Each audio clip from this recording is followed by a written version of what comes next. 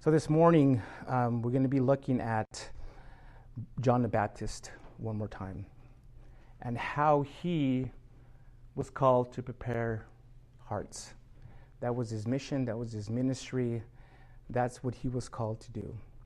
And hopefully you'll see that there are similarities with his calling and ours. Let's open up with a word of prayer. Lord God, thank you for this morning. Thank you. We rejoice that you created it for us, that you've given us another day to just be blessed by you, Lord, to bless others. Lord, so now as we continue with this heart of worship, we sit at your feet to hear from you, Lord. Clear our minds from all distractions, Lord. Give us a spirit of peace. Give us a spirit of understanding, Lord. Open our minds, open our hearts. We want to hear from you, Lord. Some of us are in that place where we're desperately wanting to hear from you, Lord. So speak to them plainly.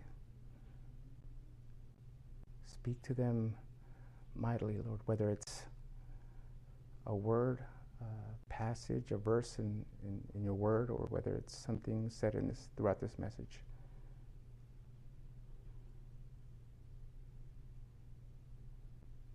Lord, we are expecting to hear from you this morning. Fill this place with your spirit. Pray this in Jesus' name. Amen. So again, Luke chapter 3,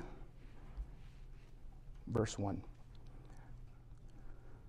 Okay, the Word of God says, in the 15th year of the reign of Tiberius Caesar, while Pontius Pilate was governor of Judea, Herod was tetrarch of Galilee, his brother Philip tetrarch of the region of Iturea, and Trachonitis and Licinius tetrarch of Abilene, during the high priesthood of Annas and Caiaphas, God's word came to John, the son of Zechariah, in the wilderness. He went to all the vicinity of the Jordan, proclaiming a baptism of repentance for the forgiveness of sins, as it is written in the book of the words of the prophet Isaiah, a voice of one crying out in the wilderness, prepare the way for the Lord, make his paths straight. Every valley will be filled, and every mountain and hill will be made low. The crooked will become straight, the rough way smooth, and everyone will see the salvation of God. I'm going to stop there for a minute and break down here what we just finished reading. Now, Luke begins this chapter by telling us, by letting us know who some of the historical figures were that Jesus and John faced during their ministries. These were actual figures. You can look them up in historical records. These people actually existed. Now, historians believe that the year may have been somewhere between AD 26 and AD 29. In the first two verses, he named 7 different men, including a Roman emperor, a governor, 3 tetrarchs, which were rulers over a fourth part of an area, and 2 Jewish high priests. Now we'll soon see that the opposition Jesus faced throughout his ministry came from most of these governmental leaders. And now, as their names are mentioned throughout this gospel, I'll try and share some more information or some more background information about them. And we're also going to see the 2 high priests mentioned here, Annas and Caiaphas, as religious adversaries of Jesus. But it's important to point out a couple things here. First of all, the fact that there were two high priests in Israel, indicate the kind of religious disorder the nation was in. They were only supposed to have one high priest. And secondly, this also indicates that holding on to that power, for the priests to want to hold on to that, the fact that there was two of them was more, it ought to tell you that it was more valuable to them to hold on to that power than it was to serving God. So even though the world may have considered these men the great political and religious leaders of the day, in reality, they were anything but that. In God's eyes, they were just as wicked and corrupt as everyone else. So after 400 years of silence, what did God decide to do? He decided to bypass the palace and the synagogue to speak to his people once again through a humble Jewish prophet. In verse 3 and in the beginning of verse 4, Luke tells us who it was, what he did, and how he went about delivering that message. God's word came to John, the son of Zechariah, in the wilderness. Now, back in chapter 1, we covered his origins, so I really won't get into all the details again about his origins, but it should have been clear that God set him apart for this work even before he was born. I will add, though, that besides living in the wilderness, Matthew 3:4 tells us that John had a camel hair garment with a leather belt around his waist, and his food was locusts and wild honey. So not only did he live in the wilderness, but he looked like he lived in the wilderness. He was definitely someone that would stand out, someone that would be easily recognizable. So what was it that he did? Well, we're told that he went to the vicinity of the Jordan, proclaiming a baptism of repentance for the forgiveness of sins.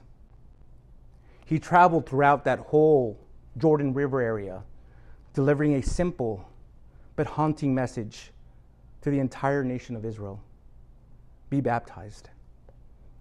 Yet, this message, his message of baptism, had a much more deeper meaning than just being dunked in a river. It was a message of repentance for the forgiveness of sins. In other words, he was calling on people to cleanse their souls in preparation for the Messiah's arrival. The only way this could be done was by admitting their sins against God, against other people, and then turning from those actions and attitudes. And that is the definition of repentance. So he called to those who sincerely repented to be baptized in water as an outward sign of that inward change, that they were really sincere, that they really felt repentant for the things they'd done and wanted that forgiveness. Now, for many religious Jews, this would have really sounded strange to them, since they were under the impression that they had a baptism had pretty much already taken place.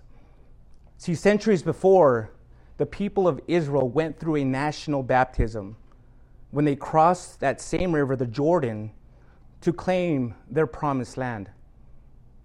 They didn't understand that God was now summoning them to turn from their sin, and enter his spiritual kingdom. Luke then tells us how and why he came the way he did, as it is written in the book of the prophet Isaiah. Now here, that verse tells us that the following prophecy was taken from Isaiah chapter 40, verses 3 and 5. This was done to show us again that John's ministry was the fulfillment of that prophecy. Now, to begin with, He was a voice of one crying out in the wilderness.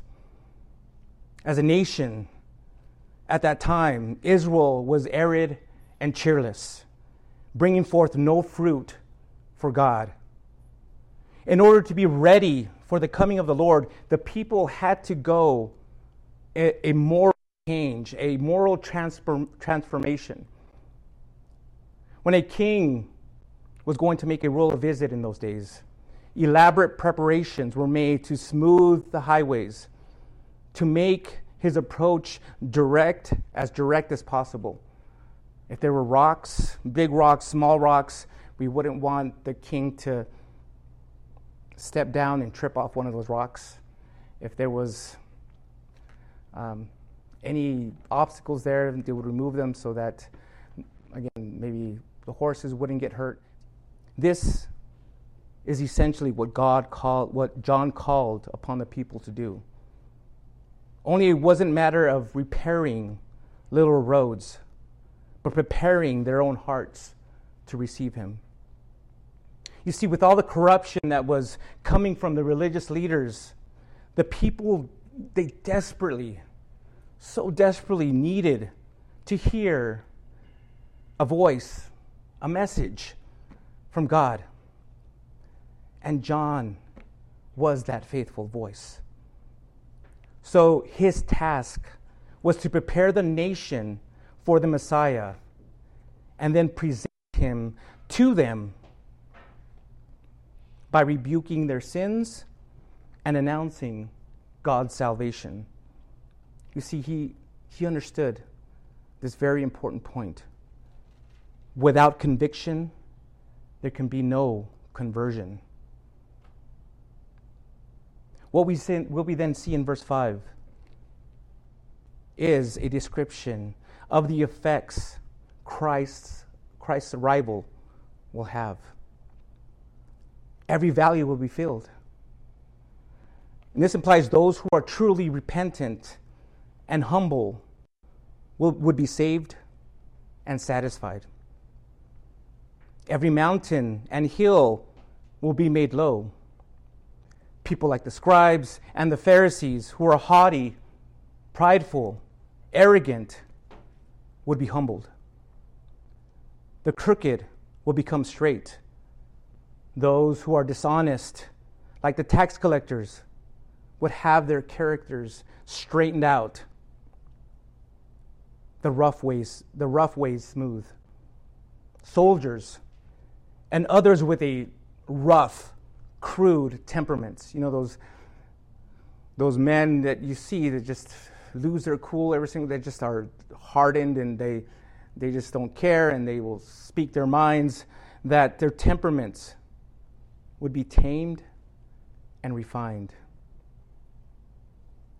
Lastly, in verse 6, we're given a description of this prophecy's final fulfillment. And everyone will see the salvation of God. When the Lord comes back to reign, the remnant of Israel will be saved, and the Gentiles will also share in the blessings of his glorious kingdom. Now, I want to share with you some other important lessons that I see here, just in the first 6 verses, that we can learn from. Lesson 1. When God calls you, expect difficult conditions. When he's ready to use you and calls upon you to do his work, will you say, you know what, Lord, not now. I will when there's not so much opposition. I will when our particular government will, changes and it becomes better, or when there isn't so much persecution, when things look easier. That's when I'll be ready. But not now. It's too hard.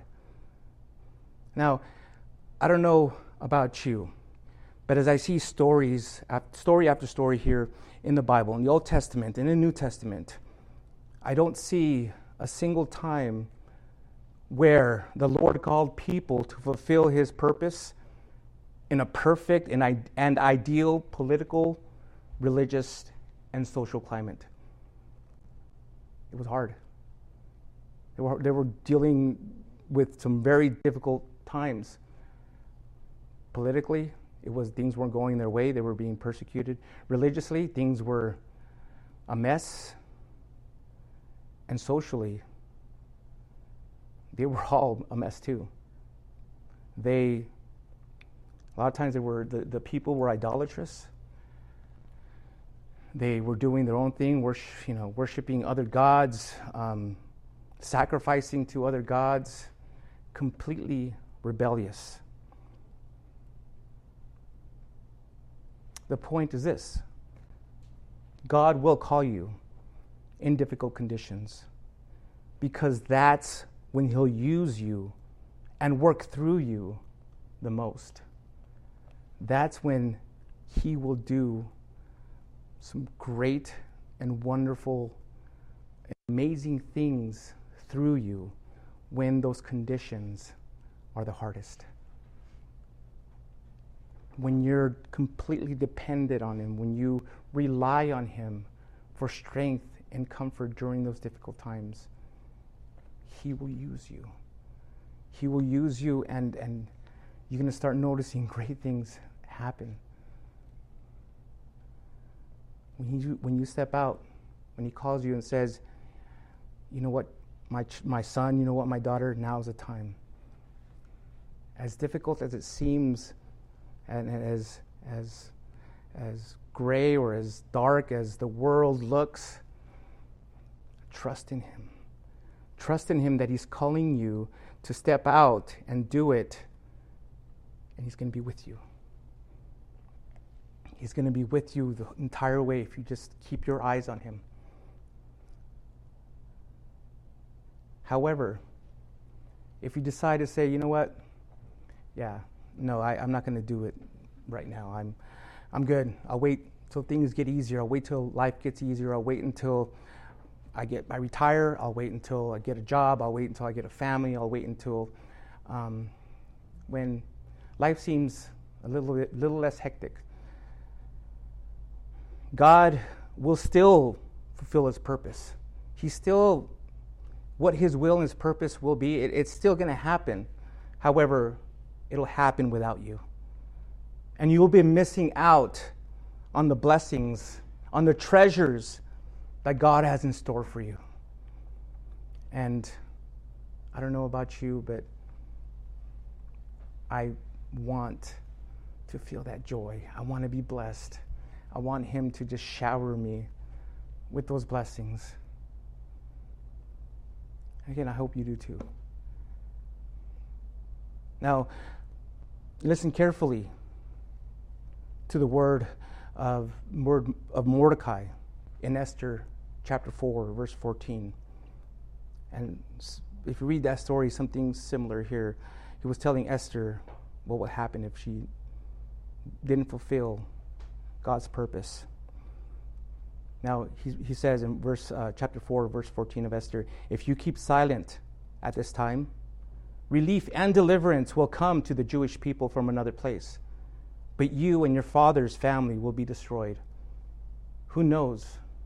Perhaps you have come to your royal position for such a time as this. For such a time as this. This is why you're here. Lesson 2. Regardless of where you're at, God will fulfill his plan through you. Even before you were born, God has a plan for your life. God is essentially saying, hey, you, again, son, daughter, I have this plan for you, and I will reveal it to you at the appropriate time, at the appropriate place, if you just continue walking with me, if you trust me. Yes, you can go off and make your own plans and live your life with or without me, but if you're with me, you will be blessed. But wherever you're at, I'm going to have you there for a reason, and I'm going to fulfill my plan through you. Let me give you an example here. When God told John's parents who he'd become, did he tell them to take him to the wilderness? Did he tell them, you know what, take him out there, raise him out there in the wilderness, feed him, make sure he's wearing nothing but camel's hair, a leather belt, and feed him nothing but locusts and honey? Yeah, I don't see that anywhere in this passage. That was a choice that they made. They consciously made a decision, hey, you know what, we're going to move ourselves out there. And also, when John got older, he also made the conscious decision to stay out there. We're not specifically told that that's where God told him to live out his life. So, regardless of where he grew, or where he grew up, or where he lived, God still would have brought John out to the wilderness to fulfill the words of Isaiah, of being the voice of one crying out in the wilderness. It was going to happen. That was his plan. So what I'm saying, and I hope you understand, whether he would have grew up in a good neighborhood, bad neighborhood, in a rich or poor neighborhood, if he would have grew up in a palace or in the slums, or even in the wilderness, he still would have fulfilled God's plan. He still would have fulfilled that prophecy. He would have led him to the desert. And remember, this reminds me again of the Holy Spirit was the one who led Simeon and Anna to the temple that day in order to be blessed by baby Jesus. So the Spirit, I totally believe the Spirit would have led him to the desert to fulfill that prophecy. But in any case, his parents, he decided, we're just going to live here. So do you see where I'm going? If you're walking closely with the Lord and are in his will, God will also have each and every one of you exactly where he needs you when he calls you. Proverbs 16:9 says this: a person's heart plans his way. Listen carefully, but the Lord determines his steps. The Lord determines his steps. So once again, let me give you an example. I knew that the Lord was calling me to plant a church, to lead a church, to pastor a church. I just wasn't sure where. I wasn't sure. I really wasn't thinking El Paso. I was looking on the maps for, other places in the United States or even around the world. I remember even having discussions with Robin, or she can tell you, of going to Eastern Europe, to the country of Georgia. And I was like, well, they need churches over there. That has always been my heart, just to go out and preach. I thought to myself, well, there's a lot of Calvaries out here and El Paso, and do they really need another one? Lord, maybe you're calling me to somewhere else to plant, Calvary somewhere else where one is needed. So I did my research. I looked at the maps and I called around. I prayed. I would pick a place and I would pray for it for the day, and I even made an attempt to make a couple attempts to be transferred back to even Southern California. Well, he closed the doors quickly, and he showed me. The Lord showed me, that's not part of the plan. And little by little, he began to show me, started showing me and opening doors and revealing that this is where he wanted me. So I was like, Okay, Lord, that your will be done. If this is where you want me, then I'll be here and I'll serve. I'll serve you faithfully. I'll serve you obediently. And now, had it not been for that, I wouldn't have met all these wonderful, I wouldn't have met Isaac. I wouldn't have met everybody here. I wouldn't have, and I've been blessed tremendously. I've been seeing his blessings. So, God will use you exactly where you're at, if that's his will. And if it's his will for you to start a ministry or be part of a ministry somewhere else, he will lead you and guide you until he has you there. Now, lesson 3, and this should be obvious here again. Without repentance, there can be no forgiveness of sins. Let me ask a question. How can you be forgiven of something you don't feel sorry about? If I stole from you, how can you forgive me of something if I don't even feel bad for stealing it from you? Yeah, it doesn't make sense. You need that repentance. I would come to you and say, you know what? I'm sorry I stole this from you. My heart is broken. I feel convicted. I'm sorry. Now, it would be up to you whether you want to forgive or not. The Bible tells us that we should forgive those who have trespassed against us, who have wronged us. But the Lord sees my repentant heart. And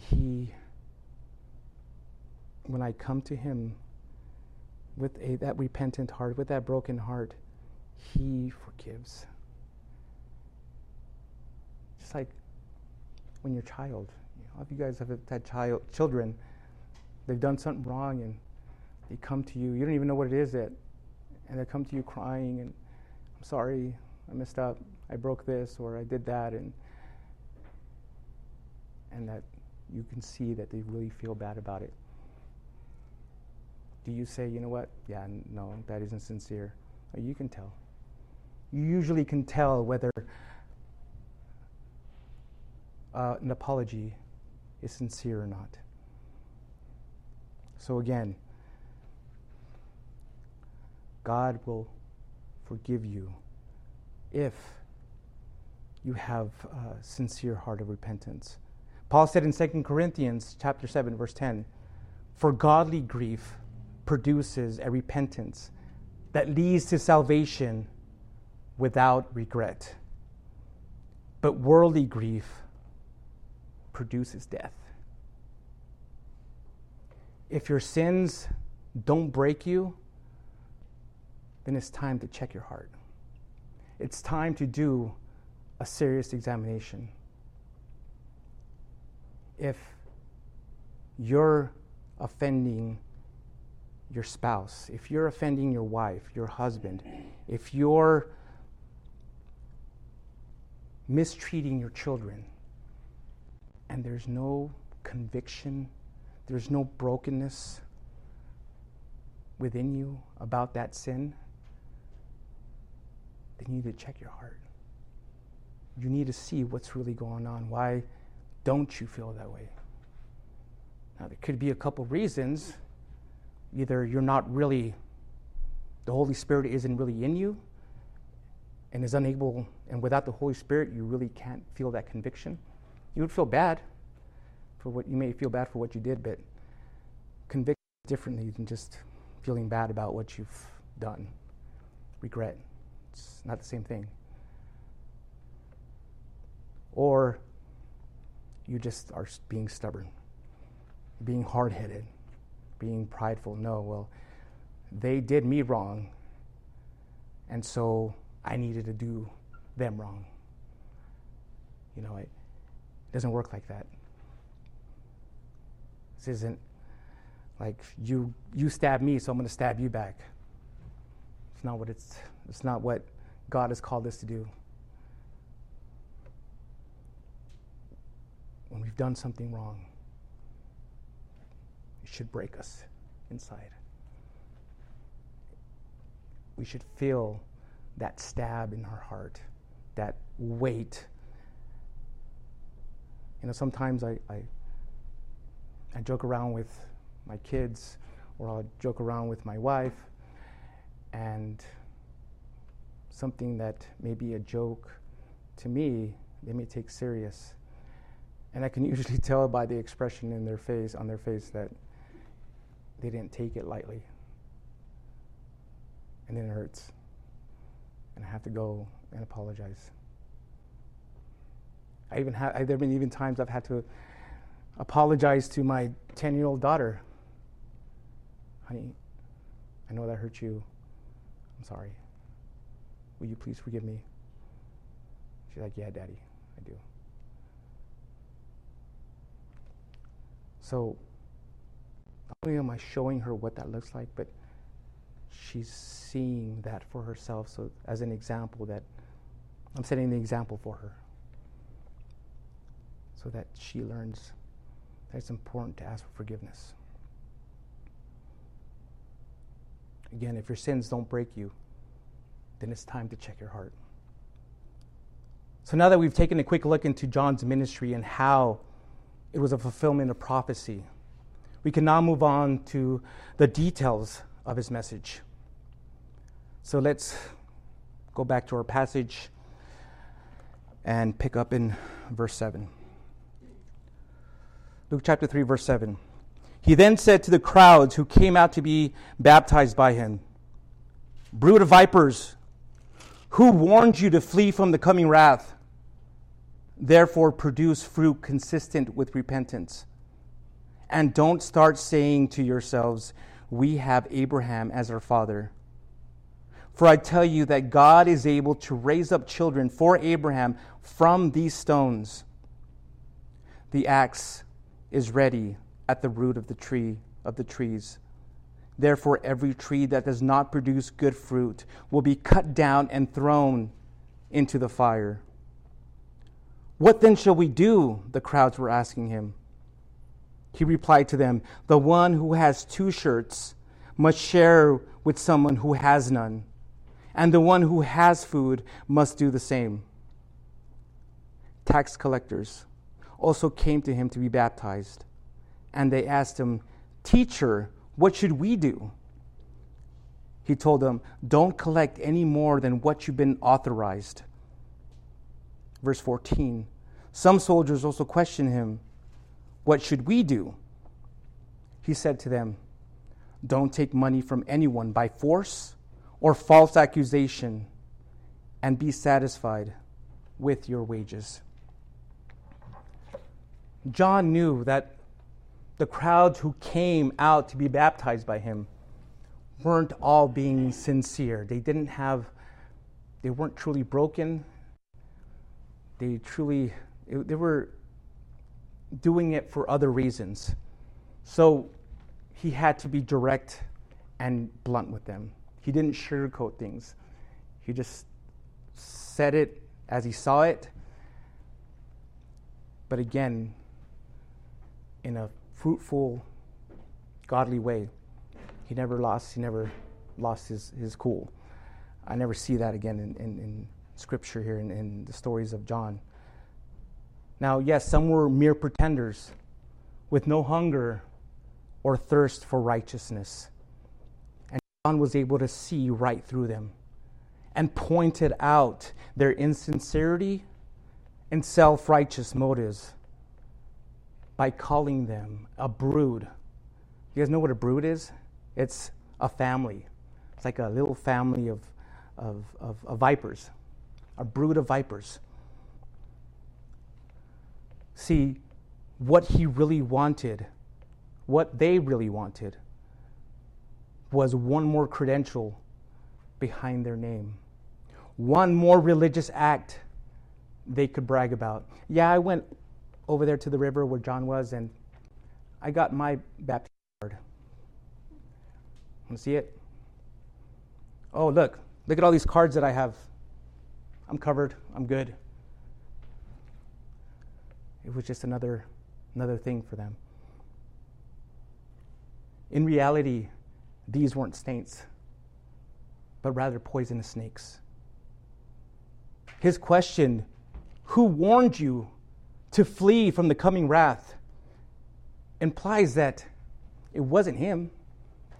He wasn't warning them. His message wasn't one of flee from the coming wrath. John's message wasn't a baptism for salvation. His message was a baptism of repentance for the forgiveness of sins. So like snakes who slithered out of the grass because a fire is coming, they were coming out to be baptized, to just check it off their list of religious acts of salvation. How do you know you're saved? Well, I did this. And guess what? I just got baptized by John the Baptist at the river. So I've got all my bases covered. I think I'm good. I think I'm saved. I think that reminds us of or we can think of a lot of people that are religious, or a lot of religions that say you've got to do all these things in order to be saved. But what does the Bible tell us? That we're saved by grace, not by works, so that no one should boast. Now he goes on to tell them that if they were sincerely honest with God, their repentance would be manifested by a truly transformed heart. A transformed heart, a transformed life that produces fruit. Just because they were Jews, just because they were descendants of Abraham, it didn't make them godly.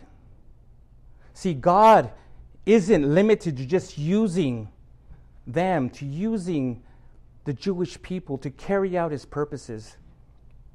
He tells them, if he wanted to, if God really wanted to, he could take stones and raise up children for Abraham. Now, it may be possible that the stones here are a picture of Gentiles whom God would transform by a miracle of divine grace into believers with a faith like Abraham's. It makes sense because this is exactly what happened when many Gentiles, when you and I as Gentiles received Jesus as Lord and Savior and became the spiritual seed of Abraham. By saying in verse 9 that the axe is already at the foot of the tree, he was figuratively telling them that God is already at work. And when the Messiah reveals himself, he would test the reality, the genuineness of a person's faith by the spiritual fruit they produce. Those, like any other, like a tree that doesn't produce fruit, those who produce none would be cut down and thrown into the fire. If you have an orange tree or an apple tree or a watermelon tree in your backyard, that was a joke, not a watermelon tree. There's no watermelon trees. But if you had a tree back there that was made, produced oranges or apples or whatever it may be, and it never produced any fruit, would you still keep it there? What's the point? If I wanted a tree, I would have went to the nursery and gotten a tree. But I bought an apple tree to get apples.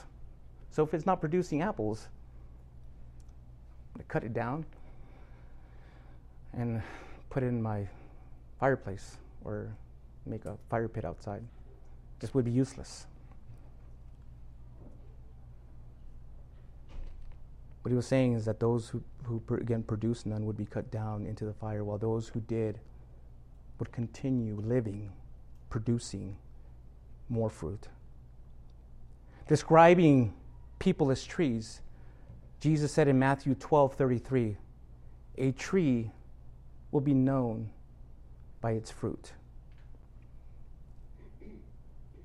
In Jeremiah 17:8, it says this about those who are fruitful.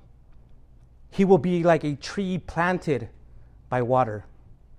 It sends its roots out toward a stream. It doesn't fear when the heat comes, and its foliage remains green. It will not worry in a year of drought or cease to producing fruit. So the question we should be constantly asking ourselves as believers is this: are we fruitful or unfruitful trees? Are you producing fruit, or are you being useless? That's a good question to ask. It could be a painful question. And just like I mentioned earlier about checking your heart, if you're not producing fruit, then you need to check yourself. You need to check your heart and ask yourself, why not? What's going on? Why is this not happening? Now again, I'll explain to you again what the fruits of the spirits are, how you can tell. But they would be obvious to you. It would be clear. Do you want to be that tree that just is useless and will just good for firewood? Or do you want to be that tree that's planted by water, whose foliage is always green and doesn't worry in drought or doesn't cease in producing fruit? Me, I'd rather be the latter. And I hope you do too. Well, it appears that John's rebuke was too much for these religious pretenders to understand. It just went over their head. John was just getting too theological here. He was getting too deep with them.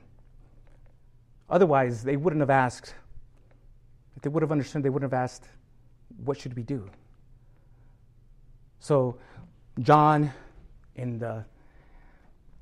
as a good teacher, as a good pastor, or as a good preacher, he put it in a way that even a simple child would understand. Verse 11. The one who has 2 shirts must share with someone who has none, and the one who has food must do the same. In other words, go look at your clothes. Go look into your closet. Do you have a change of clothes? Take one and give it to a person who needs it.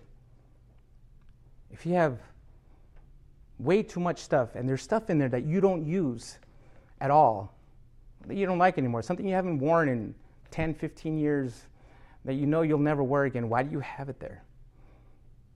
Give it to someone who needs it. Go to someone, a homeless person downtown or wherever it may be, and just say, "Hey, I got these extra pair of shoes. I got this jacket. Right now that it's hot, hey, I got this tank top. I don't use it anymore. I don't even like this team anymore." So do you see what I'm saying, though, is John wanted them just to, you have extra stuff, just give it away. Give it to someone who needs it. Do you have a food supply for the day? Invite someone to share it with you. He was telling them not to be selfish, but to share their blessings, to share what God has given them to others, to love their neighbors as themselves. This is what genuine repentance looks like. it produces the fruit of compassion. Luke then tells us that the tax collectors and soldiers also came to be baptized and asked him the same question, what should we do? Now, tax collectors were despised. They were the most hated group by, I think, right next to the Romans, the politicians.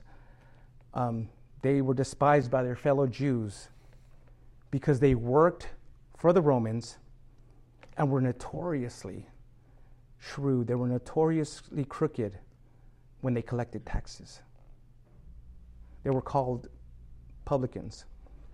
So John taught them to be honest with their dealings and to stop their unjust practices by collecting the exact amount of taxes that they were supposed to. Nothing more than they were supposed to collect in taxes. Be honest. Have integrity. Do the right thing when no one is looking. If someone gives you an extra dime or even an extra penny that they weren't supposed to just give it back. Hey, this is too much. This is yours. Not only is it the right thing to do, but you may be blessing that person with that extra penny or that extra dime. Notice here that John never told them to quit their jobs, but again, to do their work honestly. To the Jewish soldiers serving in the Roman army, he taught them to avoid 3 sins common to men in the military at that time: extortion, slander, and discontent. These Jewish soldiers would often use their authority and the fear of Rome to force people to give them money to supplement their wages. They felt like they were getting cheated by the Roman government as soldiers. They weren't getting enough money.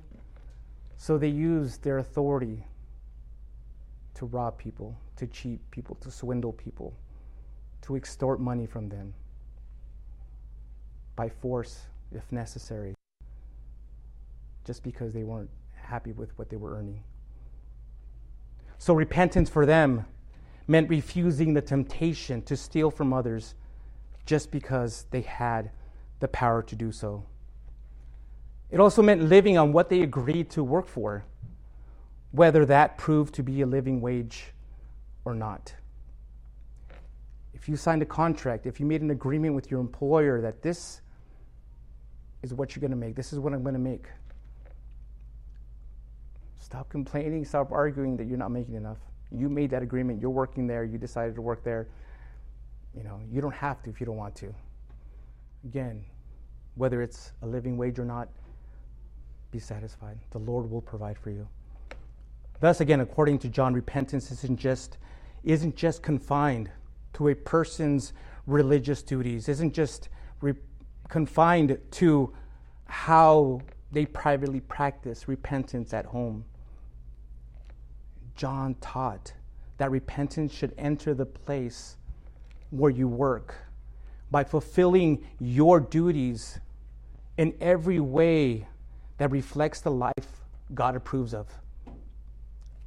See, regardless of how much power and authority you have or how much you can financially gain by exercising such authority, you don't have God's authority to use your power to get money. So like the prophets who preceded him, John called people to practice justice, to practice righteousness and mercy in every single area of their life. Galatians 5:22 and 23 give us the description of what the fruits of the Spirit look like. But the fruit of the Spirit is love, joy, peace, patience, kindness, goodness, faithfulness, gentleness, and self-control. We've been given some examples with the insincere religious people, with the tax collectors, with the soldiers. But they aren't just limited to those. The fruit the fruit of the Spirit in your life will begin to look differently. Have you been a person that's been impatient? Have you just been a really impatient person your entire life? Well, the fruit of the Spirit will reveal itself in a way that now you're able to be more patient with people, more patient with being at the bank line or being at Walmart or wherever it may be, being at the airport, just being patient if you never had that patience before. Gentleness. Have you been a really mean person? Someone who just, you used to deal with everybody harshly. You used to deal with your kids and your family, your wife, in a harsh way. A transformed heart, a repentant heart will begin to produce fruit that is gentle. You'll start to notice that gentleness in your own heart, in your own actions. Again, those are just some examples there. But I would suggest again, if you doubt, am I producing fruits of the Spirit? Go to Galatians chapter 5, verses 22 and 23. And examine each one of those characteristics, each one of those fruits. And say, ask yourself, am I producing fruit? If none of these apply to you, come to the Lord on your knees and ask Him to break your heart. We see here the beginnings of what John's ministry was about. He was called to prepare hearts. And as Christians, as believers, we're not called to save people. We're called, just like John, we're called to lead people to Christ, to the Messiah. And He's the one who saves. We're just called to prepare the heart, to plant the seed so that when they do come to the Lord, their hearts are a little more prepared to hear that message or to hear that God speak to them and for them to receive salvation. And if you're watching and listening and you've never received the Lord in your life and that seed has been planted and you feel the Lord calling you now to become His child, you want to be saved and you want to know Him more, you want to have a relationship with Him, and that's been eluding you that your entire life. You realize and you see that your heart is hard and that you are being that useless tree. You don't want to be that tree that burns in fire. Today's the day. Today is the day that the Lord is calling you to be saved, to receive Him. Come to Him repentant of your sins. Come to Him broken, and He will forgive you. He sent His Son to die for you. So come to Him. I'll lead you in a prayer to do that. That's what you sincerely want to do. So if that's you, wherever you're at, close your eyes and bow your head and pray this. Lord, forgive me of my sins. I know that I've wronged you. I know that I've sinned. I know that I'm a sinner. I admit that. Forgive me. I believe that you brought your Son to die for me. I confess His name. I confess that He is Lord. And I believe that He is your Son. I believe that that you raised Him from the dead. So I lay all my sins upon Him now on that cross, Lord.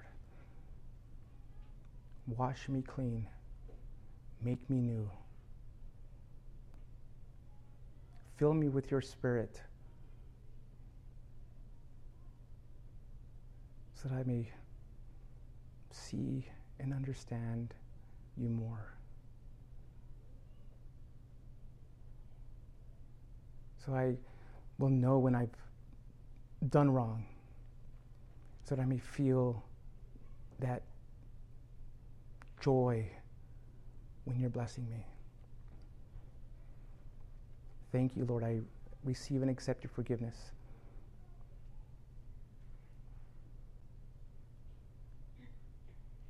And I ask that you surround me with people who will guide me, who will help me to know you more. In Jesus' name, amen.